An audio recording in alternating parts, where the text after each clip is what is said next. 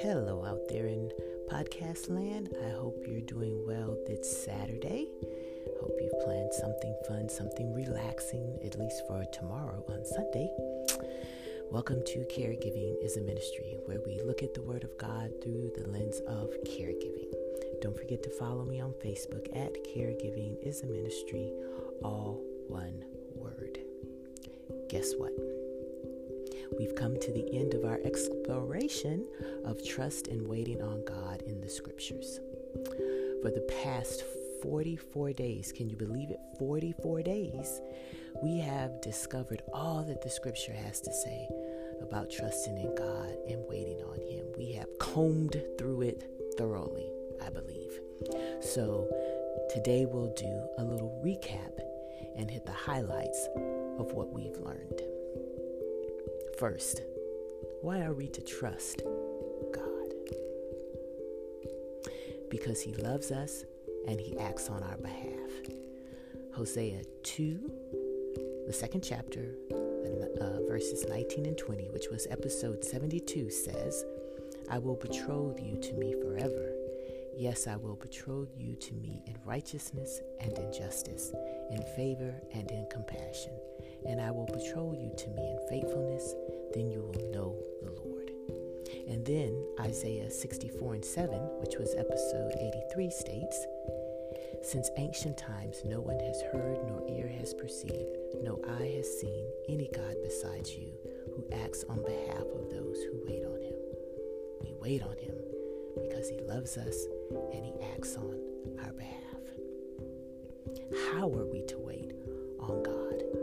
Remember, we are to wait on Him with a good attitude, with patience, and in other words, we're to keep those commandments of placing Him first by loving our neighbor and practicing living in the fruit of the Spirit. And we are to offer Him praise. Isaiah 12, 4-6, which was episode 107, states, And on that day you will say, Give thanks to the Lord, call on His name, make known His deeds among the people. Make them remember that His name is exalted. Praise the Lord in song, for He has done marvelous, glorious things. Let this be known throughout the earth. Rejoice and shout for joy, you inhabitants of Zion, for great in your midst is the Holy One of Israel. Just because we're waiting on God and we're experiencing perhaps some silence, it doesn't give us the excuse to be grumpy or mean or have a bad attitude or sluggish. Nope.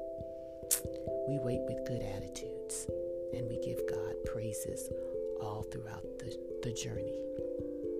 Why is it important for us to trust in God? Because He's proven Himself faithful, don't you think? And He sees the larger picture, and ultimately we know that it will work out for our good. We gain peace when we wait and place our trust in Him. Isaiah 26:3, episode 105 states, And you will keep in perfect peace those whose minds are steadfast because they trust in you. And of course, Romans 8:28 says, And we know that all things God will work for good for those who love Him, who have been called according to His purpose. Does trusting in God guarantee us smooth times? Absolutely not, right? Jesus tells us that there will be trials and tribulations. The scripture reference to me that comes to mind when it talks about not guaranteeing that we will have smooth times, but what we are to do comes from the Gospel of Mark, the 4th chapter, verses 35 and 39, where it says, That day, when evening came, He said to His disciples, Let us go over to the other side. Leaving the crowd behind, they took Him along, just as he was in the boat. There was also other boats with Him. A furious squall came up, and the waves broke over the boat, so that it was nearly swamped. Jesus was in the stern, sleeping on a cushion. The disciples woke and said to Him, Teacher, don't you care if we drown? He got up, rebuked the wind, and said to the waves, Quiet, be still. Then the wind died down, and it was completely calm. You see, the key is what Jesus stated when Jesus stated, let's go over to the other side. That was the key to the disciples, that everything was going to be all right. That statement right there was their guarantee that no matter how strong the storm was, the master who was with them had already declared that they would make it on the other side. And that's what trusting in God does for us as we go through the storms that are not guaranteed, right? Jesus said in this world you'll have trials and tribulations. But the guarantee is that he's with us. Trusting in God is like us being in the boat and watching the waves, but him being in the stern sleeping. If he's sleeping, everything's going to be okay. He already told us we were going to get to the other side. That's what trusting God does for us. It's a demonstration of our faith in him, knowing that we will make it to the other side, knowing that in this season of hardship, we will come through it, knowing that as we're waiting for his timing on something that we may desperately want, we'll come out on the other side. We'll be victorious. Or maybe we get something that we really didn't want, but we know that it'll work out for our good. We place our trust in God, and as we wait on him, we wait on him with expectation and with good attitudes. As we go about our individual lives, the hustle and the bustle of each day, let's remember to honor God by making time for him and only him at some point in our day. Learning to delight in him as he delights in us. Learning to celebrate him.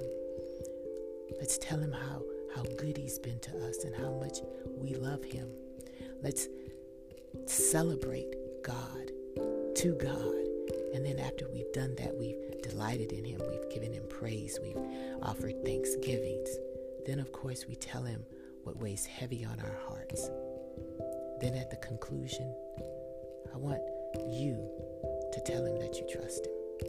I will tell him that I trust him, that we place our trust in him for our loved ones, the ones whom we're caring for, that we place our trust in him with our children, that he's actually given you, I don't have kids, that you trust him with your spouse, your job, your health, and your heart.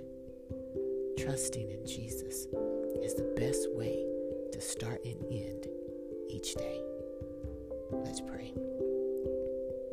Lord, we thank you that at the end of this 44-day journey, we have been strengthened in our hearts and in our minds on exactly what trusting you looks like, what waiting on you looks like, and why we are to do it. You are like no other God. You are the living God. You are the God who very much cares about what goes on in our lives. You are the God who actually invites us into fellowship with you.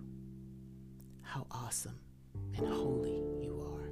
We celebrate you this day for giving us health and strength, for pulling us ever closer toward you, reading about you in your word, which gets internalized in our hearts, and then the Holy Spirit uses to comfort us and to convict us and to mold us ever more into the image of our Savior, Jesus Christ. We celebrate you today, oh God, for being a God who may sit high, but you look low. We celebrate you today, God, for being our Redeemer, for being our healer, for being our banner, for being the God who has woven all of this in your control.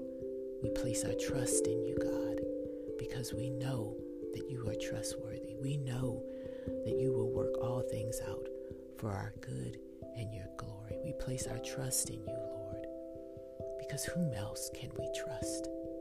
No one but you, our Maker. So as we lay down our burdens and the weights of each day, this day of caring for our loved one, watching them wither away, watching them struggle perhaps to feed themselves, the daily grind of feeding them, bathing them, perhaps without no change in the diagnosis.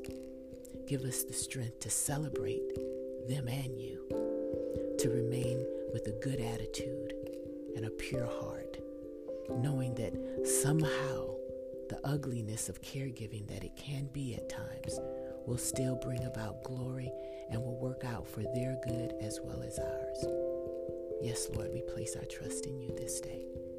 We love you, but more importantly, you love us. And we celebrate you today, the God who sits on high but looks down low. Thank you. In the precious name of Jesus, amen. All right, my podcast family.